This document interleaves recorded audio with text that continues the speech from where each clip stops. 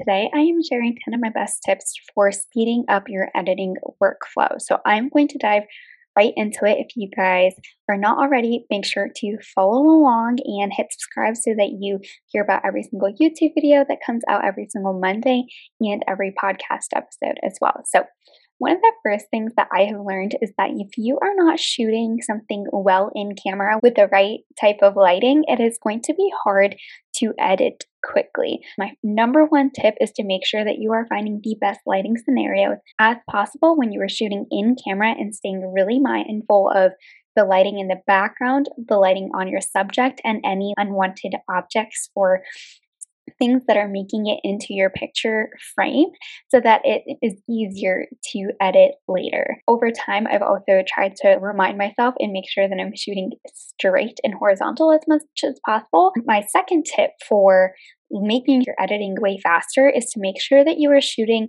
in the RAW file format. So you want to make sure that your camera is switched to RAW instead of JPEG. RAW is a much larger file size, but it does give you a lot more control over the colors while you're editing in Lightroom or Photoshop after the fact. It's going to help you adjust your white balance a lot easier, contrast, like lights, darks, shadows, everything. You have so much more control over it, and it makes it so worth the extra file space on your hard drives. My next tip is to make sure that you are keeping your white balance as consistent as possible while you're shooting. So say you're shooting in manual, which is great. You want to make sure that your settings are as consistent as possible. I also recommend that instead of using auto white balance, manually set your white balance. And there are two main ways that you can do this. You can either lock in the Kelvin number through your camera settings, or you can custom set your white balance using an expo disc. I first started out with custom setting my white balance using an expo disc. I did have to keep remembering as I would change location, or if the lighting changed a lot, I would have to reset that. Over time, I've moved to just manually setting my white balance in Kelvin because I find that it's a little bit faster to do, especially on wedding days. And I can usually be able to look at what the lighting looks like and just set the Kelvin based off of experience. It's helpful to note that the numbers that you're seeing in Lightroom on the white balance where it's like blue to yellow, those numbers are the same numbers as you're using for Kelvin in your actual camera. So my recommendation is to always manually set your white balance using Kelvin. Another tip that isn't necessarily linked specifically to editing, but it's actually linked to exporting your images, is to make sure that you are organizing your files in collections if you're doing it for weddings, and that way you can export 4 collections at a time, or 4 different batches of photos at a time in Adobe Lightroom. And that way you don't have to export all of your wedding images of 1 through 1500 or something like that. You can do it in batches and chunks at a time. And so if you're following along on YouTube, I have a little screen that's up here that shows you exactly how I organize all of my images on my specific hard drives and within those different collections, within each folder for each wedding. This way, you're just exporting your images at the end of the process, and it saves you a little bit of time. Another great tip that I have is to use Photo Mechanic to select the photos that you actually want to go ahead and edit. When you're taking photos, you probably have a couple of duplicates. You have photos where people are closing their eyes, or a squirrel is running through the background of a photo. This process of choosing which images you're going to keep and edit for and deliver to your clients is called culling. And Photo Mechanic is really great because it allows you to view raw files really quickly and be able to choose which ones you want to keep. If you import all of your photos into Lightroom, it takes Lightroom a little bit of time to render and pull up what each image looks like because the raw file is so large. And so Photo Mechanic is a program that you can buy. I'll have it linked down in the description below, but it's a program that you just pay for one time, and it saves you hours and hours of time and a ton of space as well.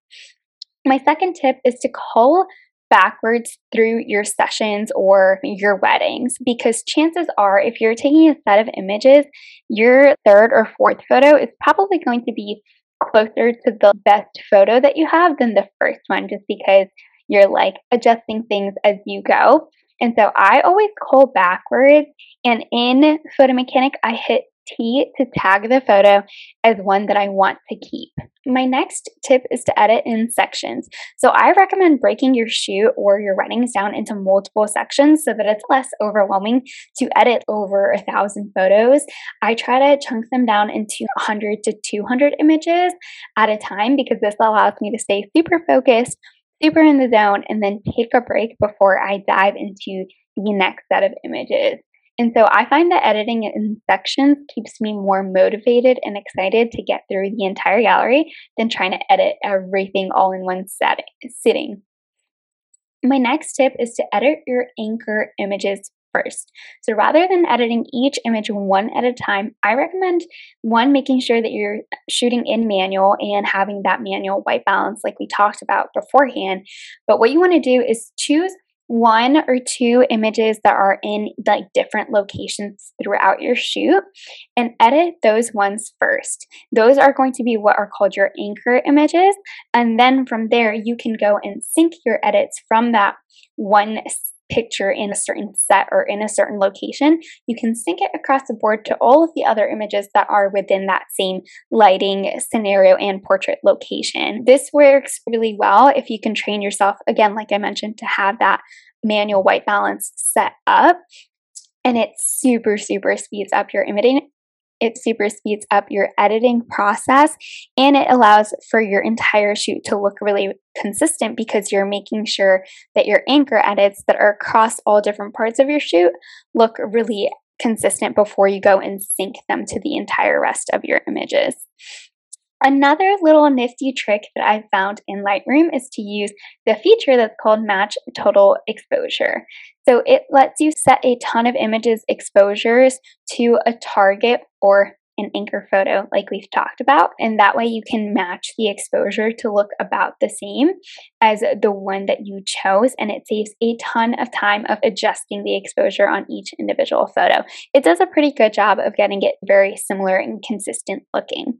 Another tip that I really love and that saves me a ton of time with every single shoot that I edit is applying a preset on import. Chances are you're making a base set of tweaks to images over and over again. And so I recommend having your own individual preset that does most of those things for you as it's importing the images. So for example, something that I always do to all of my images is increase the contrast to +15. So instead of going through and adjusting it to every single image to be +15, I will make sure that my base preset has that already built in so that it's applying it as it's importing all of my photos. So after my photos have imported, they already have my base preset applied and they look pretty close to usually what I need to get them to be. Usually I just have to adjust the white balance a little bit and the exposure a little bit, straight and crop, and that's the majority of the editing that I am doing to most of my images. So I hope these tips were helpful and help you speed up your own editing process. If you have any questions at all, feel free to drop them down below or shoot me a DM on Instagram. I'm at Manali Sintake, and I can't wait to see how this helps you in your photography business. If you're loving this episode, I would love for you to swipe a page or two out of my free resources library.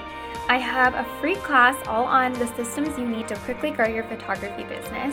I cover 3 key systems that you need in place to be able to grow your business and triple your wedding bookings and go full-time in less than 1 year. I also have another freebie just for you. I am letting you swipe my booked wedding client questionnaire. Be sure to go to manaliphotography.com or see the show notes to grab either one of these 2 freebies, and I can't wait to see how it helps you grow your business.